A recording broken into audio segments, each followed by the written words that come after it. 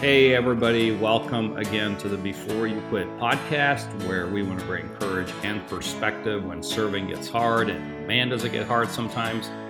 That is why we do what we do in these podcasts. My name is Mitch Schultz. I'm your host.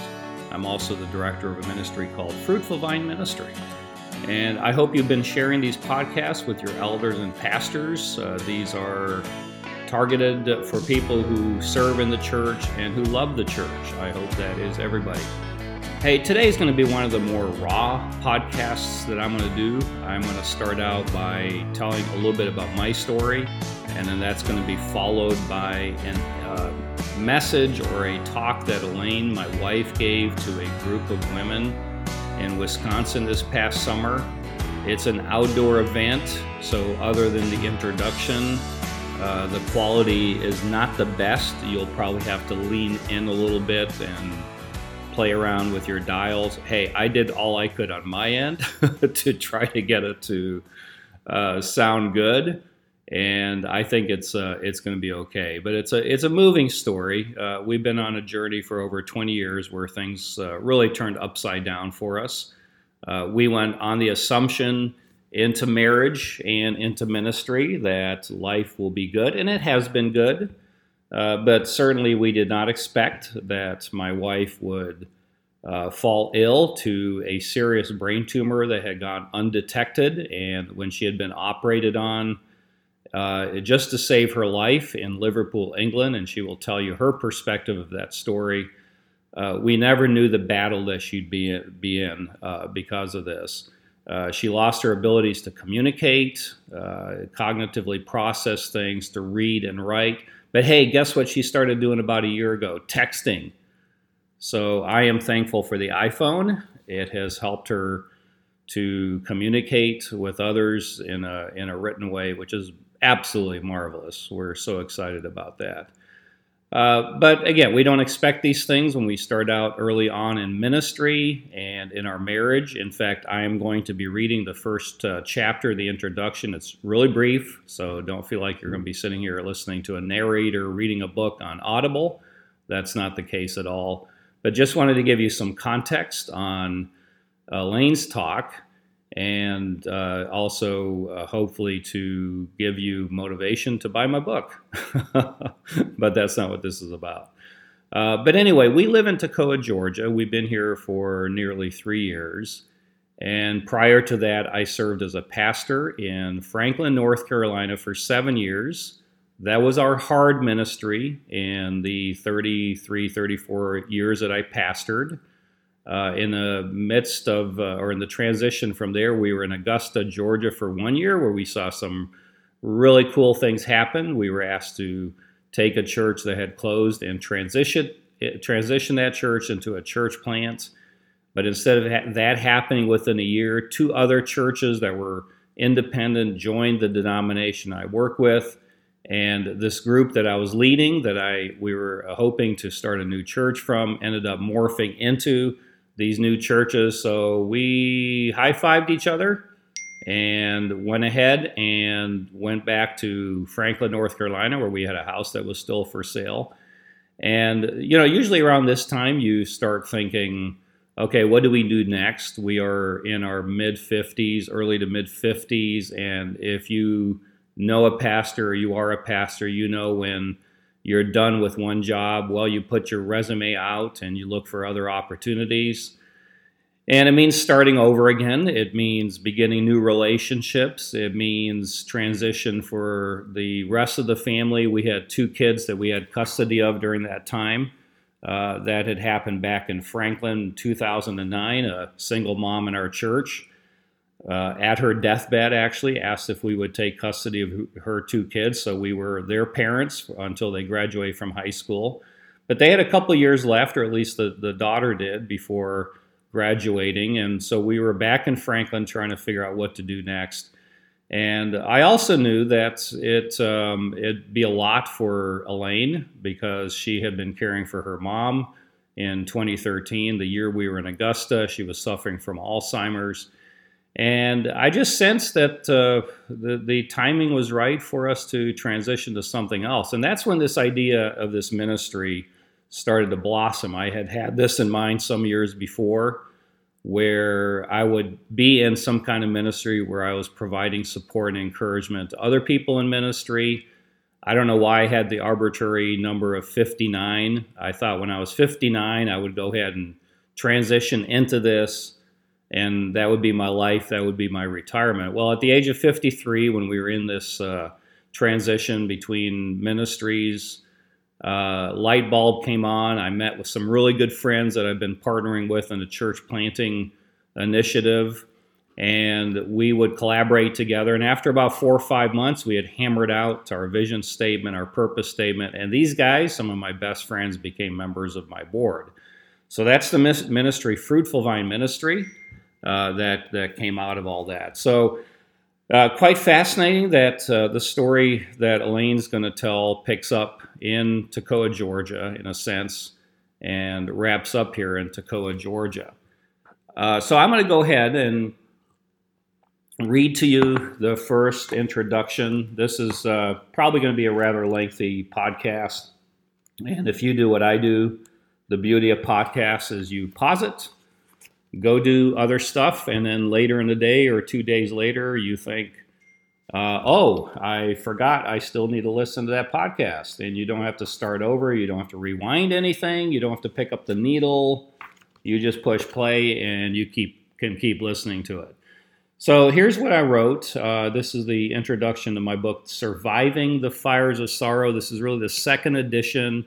I updated the book after about 15 years because my youngest son, in the meantime, had also been diagnosed with cancer when we left Wisconsin to move to North Carolina. And so I wanted his story in the book. And so there you have it. All right, here it is. It was a warm afternoon as we stood together at a spot overlooking a beautiful lake near our home in northeast Georgia. Elaine nestled her head on my shoulder and reflected on the first day that she had met me nearly 20 years earlier, not far from where we were standing. "Are you still glad that we got married?" I asked. "Yes," came her quick reply. She still struggled to speak and in her own way said something to this effect of, "But would you have done it differently, Mitch, if you had known what we would have had to go through?"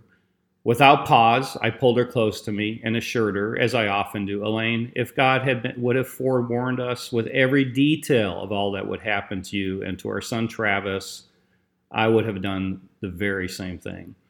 She smiled, and we resumed our quiet reflection in that idyllic place overlooking that lake. The events about which I write really began on July 23rd, 1983. The moment my wife and I pledged our devotion to each other in marriage, we committed our lives to the Lord for Him to do with us as He pleased. It was in this expression of covenant love that we agreed to accept sickness when we preferred health, poverty when we would have much rather have wealth or not have turned down wealth, and turmoil when we would have much desired peace. Later, when Elaine was being operated on and fighting for her life on June 6, 1998, the surgeon came to tell me that she had little chance of surviving. When someone hears such words, the waiting room becomes his only world. There in that confine, I found myself pacing, praying, making phone calls to solicit as much prayer support as possible. As I sat there, I found myself drifting in time and remembering the words I had said at an altar at the front of a church nearly 15 years earlier. The power and significance of these words suddenly took on meaning as I never knew before. While we longed for our lives together would be filled with happiness and uninterrupted joy, this is not the way it's turned out for us. We say such words so routinely at weddings, don't we? I remember listening to the pastor as he guided me through those ritualistic statements and thinking, would you just get on with it? I want to kiss her. But now I find myself beginning to place new significance in and give new relevance to those words. There in the hospital lounge, those words suddenly meant something. And they resurfaced from the deep memory bank of my mind to become a beacon for what would turn out to be a very dark path. Mitch, will you love and cherish Elaine, for better, for worse, for richer, for poorer, in sickness and in health? Right there before God, I vowed, Lord, whatever you have in mind for Elaine, I want to say right now, I accept it. If you want her, you can take her. If you keep her here and she needs help, I will help her. You see, when I married Elaine and said these words, these vital words before God, we both committed our lives to serve him. And we were saying, God, you are inviting us to do whatever you want with us. You are invited to do whatever you want with us. It was a pledge to serve God together, not simply to serve each other or to fulfill personal happiness through a relationship with that person. God had brought us together so that we would be useful to him together, not alone. We're finding that how he carries that out is up to him. And sometimes it will be in ways that we would never have chosen ourselves. In loss, the pain runs deep. God does not ask us to deny such pain, but he does give us the provision to overcome it. This book is a testimony of that provision. It contains letters from me to both my wife and my 2 sons, but they are also letters to myself. They are letters filled with personal and hopeful, hopefully worthy observations of what love deepened in pain is like. And then I conclude that chapter with words from a popular song by Keith Green. I pledge my wife to heaven for the gospel, though our love each passing day just seems to grow. As I told her when we wed, I would rather be found dead than love her more than the one who saved my soul. I'm going to go ahead and transition now and have you listen to Elaine's story as she shared it to a group of wonderful friends and women in Wisconsin last summer. And there'll be a good introduction first, and then you'll hear Elaine come up. And again, the quality is not the best, so I'll try to do what I can to tweak that before producing this. But I think you'll hear well her heart, which is well tuned. So enjoy.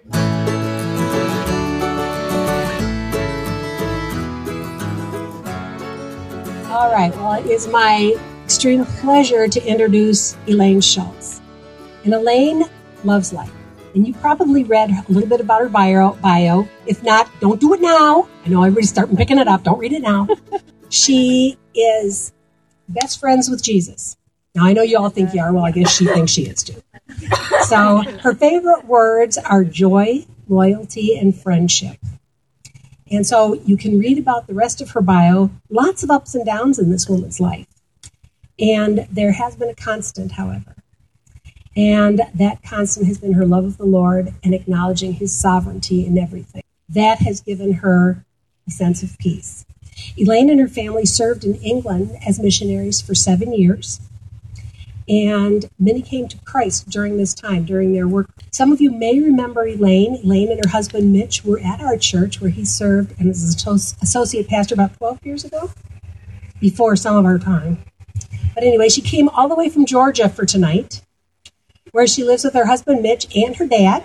She loves kayaking, spending time with her 3-year-old granddaughter, Honora, and she loves being able to share. She's a counselor by trade, so feel free to talk to her afterward about any questions you may have. All right, Elaine, would you come up here, and we're going to pray for you, and then have you... Thank you guys for being here tonight, and I hope you're having a great time. So I hope that doesn't come back to watch us. She was just saying that as far as missionaries. So what does that make you think about a missionary? It's somebody that's sent to a foreign country, okay? It has to be a preacher, a teacher, somebody that's teaching the gospel, God's word from the Bible. It's a special job that comes to somebody that's sent by other people to go to another place to carry out God's word. It comes from the Bible. It comes from his word. The goodness of salvation that all of us can have if we have Jesus Christ in our hearts. For me, it was an exciting thing for me to become a missionary. Something as I had found out about God, had asked him into my heart, and as I kept learning and growing, to be sent out as a missionary. My husband, Mitch, and I lived in Texas, and he was a pastor there, and went through this is with the Christian and Missionary Alliance, going through the system and having to go to a home assignment, like through the church. We had to be through a church there. But he really was a pastor of the church. And we thought, when's it going to happen? Well, things started happening. My son Travis was 5 years old, and Brianna was 2, and we got the good news from Colorado Springs saying, we're ready. We're ready to send you. We're sending you as missionaries. They let us know that we were going to England, which, if we wanted to make this a funnier night, it was to talk about different English words and American words, but we don't have time for that because it's actually quite funny how many they are so different. We went there, and I told you at that time we lived in Texas. Now, any of you guys know anything about Texas? Anybody ever lived in Texas? Because as soon as you live there, you walk in and I say, hi, I'm Elaine, my brother, my sister, my brother. I tell you everything about everything. I tell you my husband. I tell you about my job. I tell you about my shoes. I tell you about everything. Well, guess what happened? We're busy. We're saying goodbye to people. We find out that in England, none of our plug-in things would work. So we're having lots and lots of garage sales to get rid of everything, knowing that we couldn't have a queen bed there. We had to get smaller things. So that couldn't go. So everything is going. And at that time, I babysit 2 kids. So I had 2 of my own, and I was paid to be a babysit with 2 other kids in my neighborhood. So it was really busy, saying goodbye to people, having parties, people that were, in kind of a nice way, they were happily sending us out as missionaries. So it wasn't like a sad thing that Mitch was leaving, being their pastor. It was a very positive sending us out. And so we were very, very, very busy. When we were getting ready to go, I remember, look back, a very special song that one of the ladies sang at our final last night at the church. And it's quite an old one, but I'm going to add age to my back then. Yeah, but about friends are friends forever. That song, Friends Are Friends Forever. And it was just so meaningful because she was somebody that really had not known God. And through my friendship with her, that she and her husband and 2 children were very involved at our church. And so it was just a really meaningful thing. And she did that song as we were getting ready to go. So, like I said, we had headed out to Indianapolis, which is where I was from, and that's where my parents were.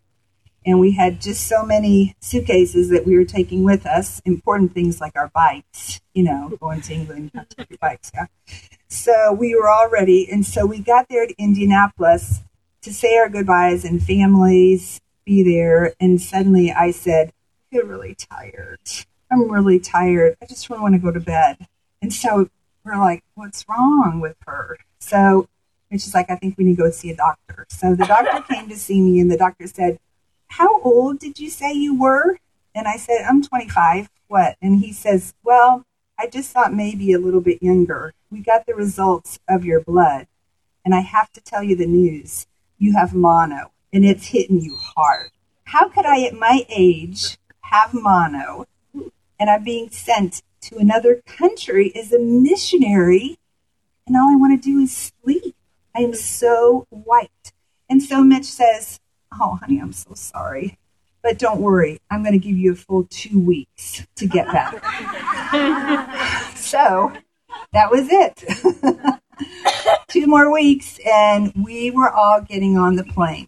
We were being sent out under the Christian and Missionary Alliance.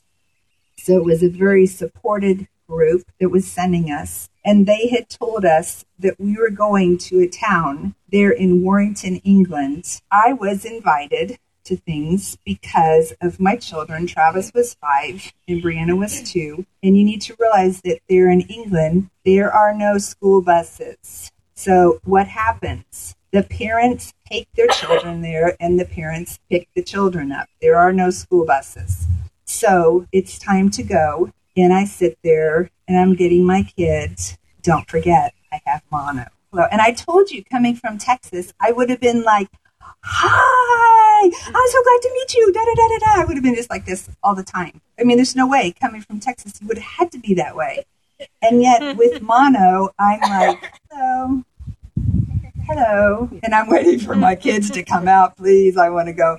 So a lady walked up to me and she says, do you see her? And I said, that lady right over there. And that lady was an American. And she was there as a nanny. I thought she was a very normal lady.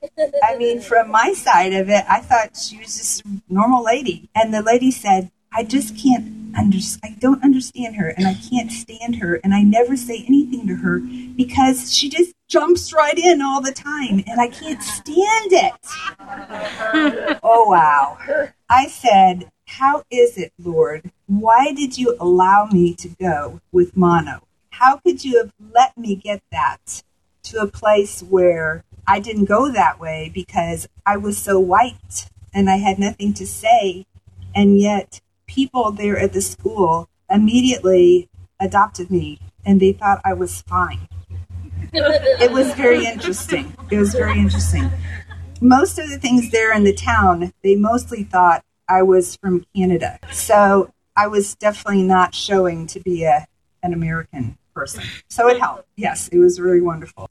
Okay, so then through my time there, we realized that after those 6 years, the CMA says it's time for you to go back to America and you have to go on tour to tell people about this and get you more support. And so we were like, it's almost that time. We told everybody there in Warrington, we're just going to be gone for a while. We'll just be gone for a year, but then we'll be back. We were getting ready to go to several places right there from England for us to go on the shuttle over, that we could go into Germany, and we were going to go to Paris, and then we were going to go to see his grandma there in Belgium. And so we got ready to go. And you guys are thinking, this must be Elaine. Why do I do things like this? Because this is going to be a little bit worse than my mono. So we were getting ready, and we went down, and we went into Germany. We went into Black Forest Academy because Travis was going to be done at the regular school. So it was a matter of whether he was going to go into the high school for the last 4 years, or if he was going to go to the school that a lot of the children from the CMA, Christian Missionary Alliance kids, a lot of their kids go there. So we're like, what should we do? We're not sure. Well, let's go. So we're going to go there. So we went to Germany, and we went to Black Forest, and things were good. It was a great day. But the very next day, I suddenly didn't feel so good. I started throwing up and not feeling good at all. I'm with it, yes. And we went to see a doctor, and the doctor looked and said, I'm looking at you to see there might be something showing in your eyes, a little bit of a damage there. Or, and the doctor said, or it could be that you just have a tooth in your tooth. Thank you. That's the word. That's exactly what I'm looking at. It could be that. And so I could put you on this medicine, and then we could see if you get better. So we did that. And I took the medicine, and the next day things got worse. They got way worse. But we carried on to Paris, which is why we were going with our friends. We had not told the kids of their 2 kids and my 3 kids that we're all going to meet and go to Disneyland there in Paris. Well, I wasn't feeling so good. But Mitch went ahead and took the kids, and they carried on. They were totally surprised getting there to Disneyland, and their best friends were there, and they had a wonderful day. I just got worse. I just was going down and going down. My entire body was feeling worse. The next day we drove to Belgium, which is where his grandma lives. And it was supposed to be a really major thing because he had several from his family were coming there to meet us. And it was supposed to be a major kind of a special time. We got there. She had made some soup. Mitch said that I took like a couple drinks of just a little cups of that soup and just started throwing up. And I was just worse. And Mitch said, I don't know what to do with her. She's taking something. We better go. So he had to tell his family, I think we just have to go. We got into the car and started driving back to England, which we'd have to go under. That was taking a good 9 hours driving all the way back to Warrington to our home. And that entire time in that car, I was totally just sunk into my passenger seat. And Mitch said, I don't know what's wrong, but something's not good. Well, you guys, that's what happened. But this next little part, I have to tell you, this is what I was told, because all I remember is that we went to Black Academy, to the school, and that's all I remembered. I didn't remember anything further. I didn't remember the Paris and going in to see his grandma. Apparently, I just was getting worse and worse, and still to this day, I don't remember it. So Mitch tells me what happened. He called for the ambulance to come and pick me up and take me, although I was totally unconscious as they picked me up. Took me there to the hospital to do a scan. And Mitch says he waited for 9 hours to find out what was wrong. And apparently that has something to do with the social medical system, which I hope America does not become. Because that's what we had in Warrington. It was on just that system. When they did, they found a huge, big mass right here on my brain. And right there on my brain, the water was shooting out from it, which is probably why I didn't remember anything of that time. They took me then into the car to Liverpool and went straight in to do the operation. Mitch tells me that from what they told him and what he knows, I probably would have had about 20 more minutes until I would have been dead at that point. So that's the true story. That's what happened.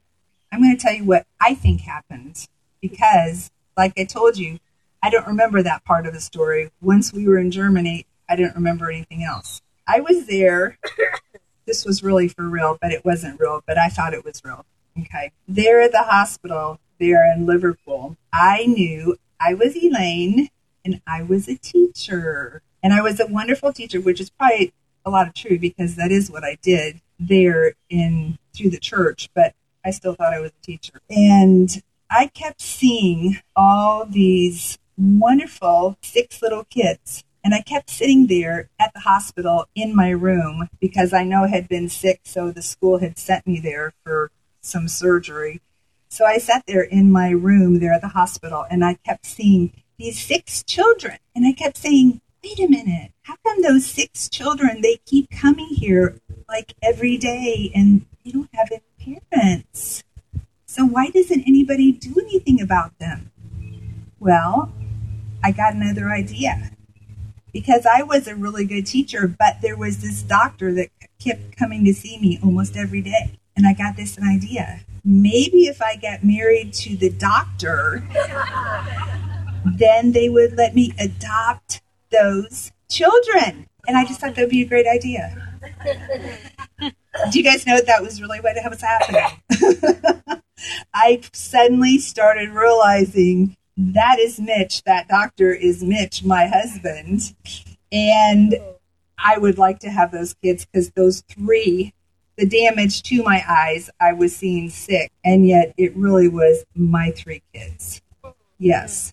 When I was there, I had the brain tumor. They'd had to do a very major surgery on it. Came with it, came a stroke, which put in me from anything to 0. Whereas Mitch, I could not say the name Mitch. His MITC, that just doesn't go together. So I just called him the man because I couldn't come up with all that to say it properly. I was having seizures, which meant that we had to be dealing with medicine that I still, as of today, I still have to take so that I do not have any seizure. You don't want me to be fainting any place. Yes. One of the hardest things for me is that I had lost my speech because I did everything and my talking was wonderful and I taught Sunday school. I had a ladies' Bible study.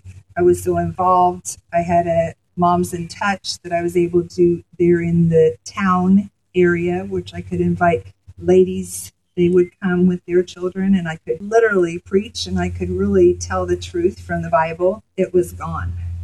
I had started with 0. One of my only words that apparently I could ever come up with was dragon. I don't know where that came from, but dragon was the only proper word. It was really, really hard. I was really sad because of my reading and my writing. was getting taken away from me, and to start over, it was really, but I started getting better. And like I said, within almost that 2 months there at the hospital, they were able to take me back home to our home there in Warrington. And you can see that it was a good another 3 more months until the doctor said I was well enough to actually fly, to get on because I was that bad. They said, you can't. She wouldn't make it. So we had to wait until they said I was well enough. The thing that was so interesting is I didn't quite realize that things weren't great, because I just thought I was still saying things, but I know that my words weren't really right. And when we got into the plane, when we flew back to Georgia, which is where Mitch's parents were, I realized, ooh, this is even worse, because I keep telling and it was really, really stunk, because I thought, Lord, I've given you so much and I've learned so much, and why couldn't you go ahead and take me to go to heaven? Why do I have to stay here? God does a lot of things, doesn't he? He knows, and yet I would cry and cry. Well, I had to deal with it somehow, day by day, and oops, I think I just missed one of my, this was a very important one I had to give you. Yeah, well, we can't.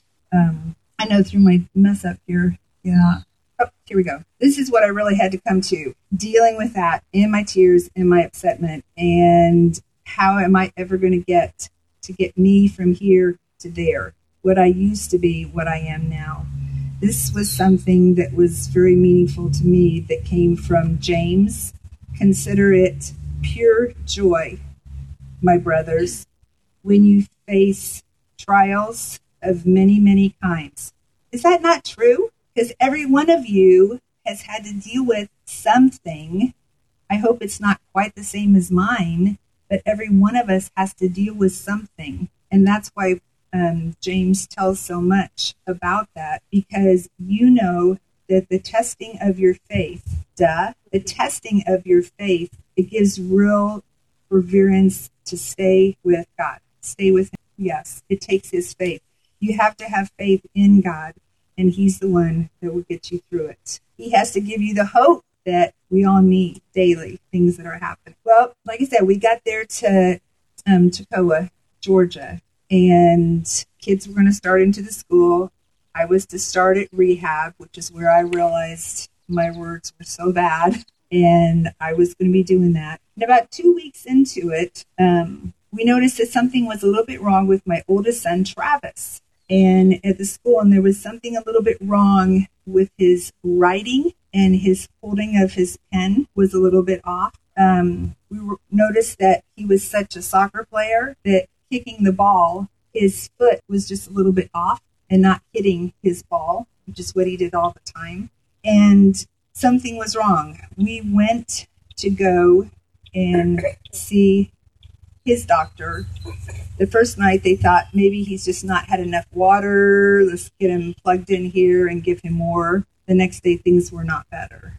So they sent us to a higher up doctor there in Gainesville. They scanned him, and then we found out there on my son Travis that he had a brain tumor that was unfixed right here on the back of it was there was nothing that could be done. They said the cancer is going to take him. We don't know how long, but Travis is not going to live through this. For me, I thought there's no way. How can it be my blue-eyed, happy game player, wonderful? This has only been 4 months after his mom.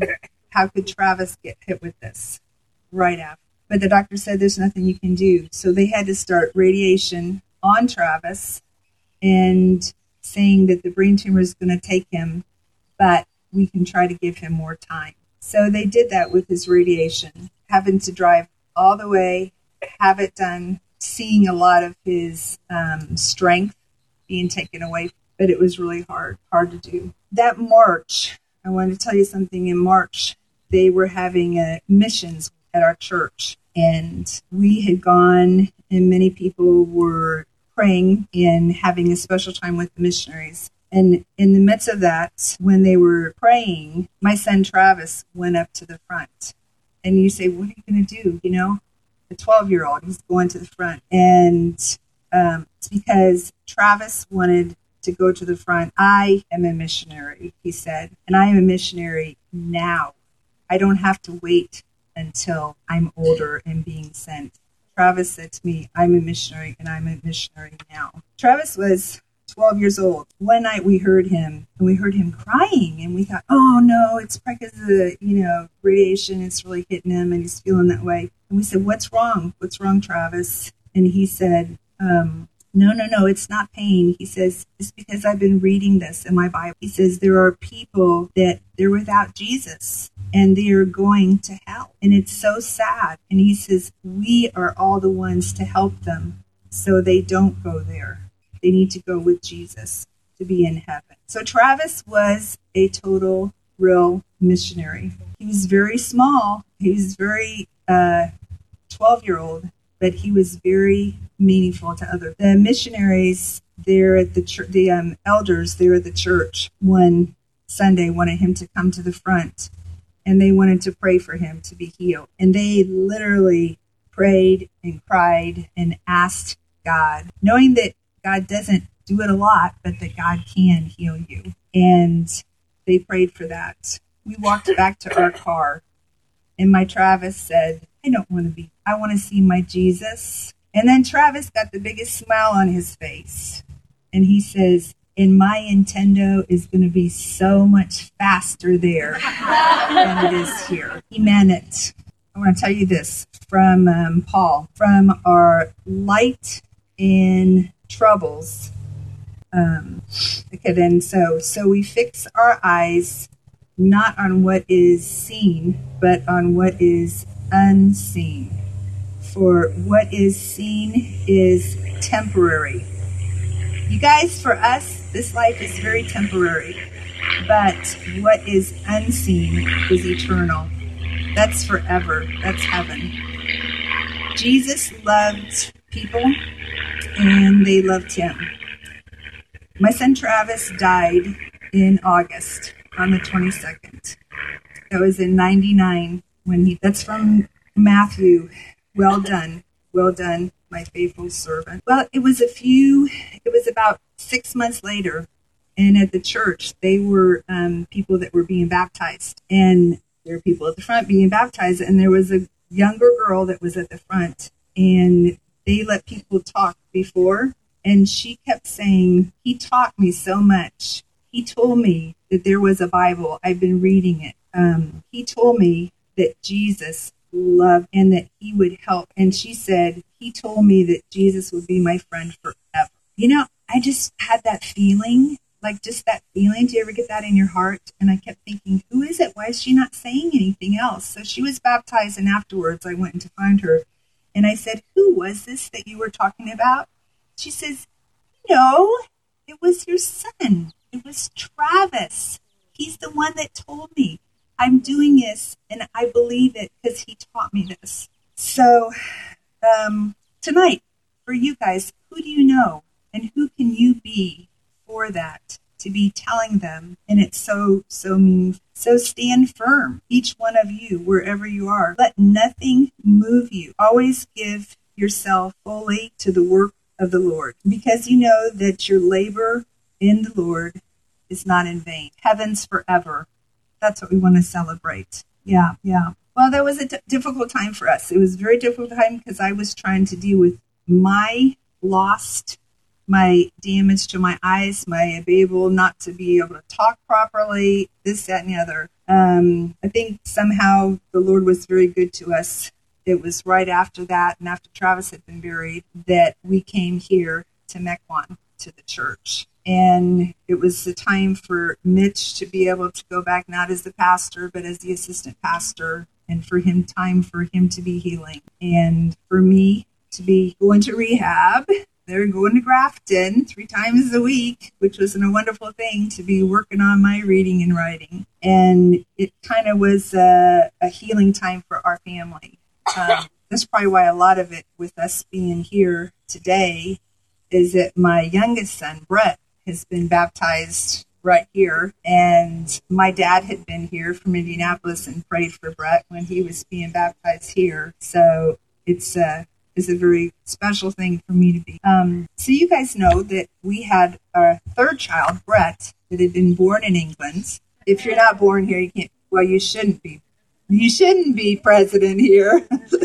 So Brett can't be, yeah. So he was born there in Warrington, England, where we live there. Brett was baptized here, like I said, and it was a very healing place for us. Somehow, after 6 years, things happened, and somebody got a hold of Mitch's name, and they were ready for him to come back to be a pastor again. And so we had gone to North Carolina to candidate, and my son Brett stayed here. Where's Kathy? She's sitting right back there. Brett stayed with Kathy at her house, and Kathy, remember, it was just like a very unusual. A lot of the kids were like throwing up. It was just like major at the school. It's just, they're all throwing up all the time. So Brett was here at her house and throwing up. And the problem is, a lot of kids got better, and Brett still was not, he couldn't stop throwing up and carrying into it. We went to see the doctor, and the doctor said, you can imagine, the doctor said, "Oh, I know what it is. I had a really hard time because my dad made me move when I was a child. I have never dealt with it.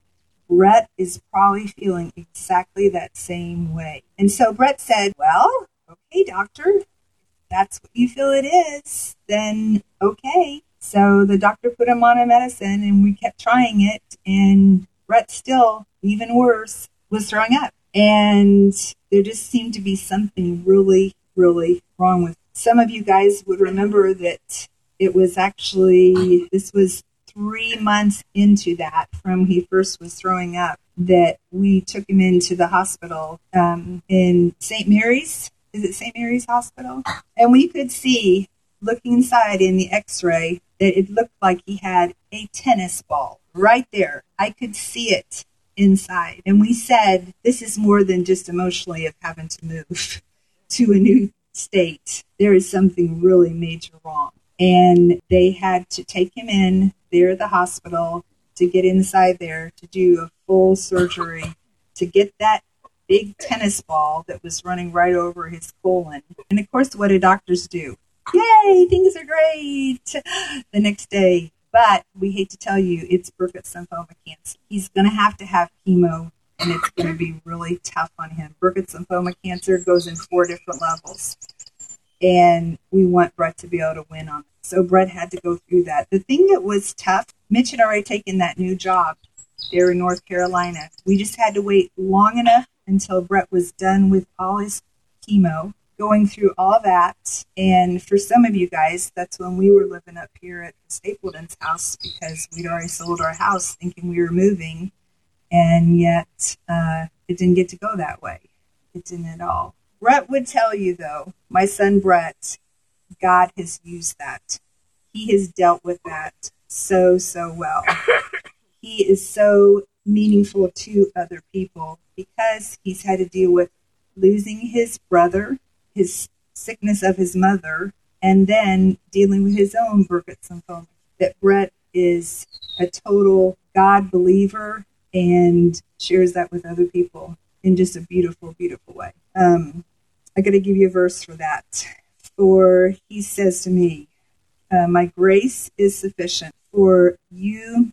My power is perfect. That's how we have to keep our focus on it. Therefore, I will boast any of more gladness about my weakness, so that God's power may rest on me. That is why, for God's sake, I desire in weakness through these hard times. Yeah. All right. So I had to share those stories. I told her, I said, I can't just talking about being missionary because this has been too much, and how it took away from what I got to. God has to use it in me now because I've had to deal with my sickness, losing Travis, and Brett dealing with this. And I think in a lot of ways because of the changes that had happened to Mitch from when he had been a pastor and things had been taken away. Although being here in Mequon, it was perfect healing for him, but it was such a change for our lives. I wish that my life had been perfect. I wish that each one of you had a perfect life. But guess what? We know we're not going to get it here, not in this life. It's not like that. It's hard and it's difficult. The good thing is God is winning, and you get to be on the winning team as He. What I wanted to do is just we're going to finish kind of with our verse that's on the end of your page, and I think you're going to go ahead and bring that, and we're going to pray that. And also I want to say, if there's anybody that I can help you to pray with you or to encourage you, that makes sense, for things that are happening in your life. And I just really that I want to see all of us learning and growing in Jesus. Okay.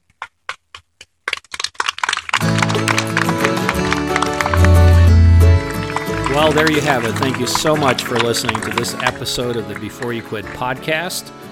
Hey, we'd love to hear from you. If you want to contact us or even want to write Elaine and encourage her after having listened to her story, you can do so by writing or emailing us at mitch@beforeyouquit.us. So until next time, stay encouraged and be courageous, because serving Jesus is worth all that hard stuff that comes with it. And remember what we're told in 1 Corinthians 15, 57 through 58. And I love how Elaine ended up with this verse as well. But thanks be to God. He gives us the victory through our Lord Jesus Christ. Therefore, my dear brothers and sisters, stand firm. Let nothing move you. Always give yourselves fully to the work of the Lord, because you know that your labor in the Lord is not in vain. So until next time, stay encouraged.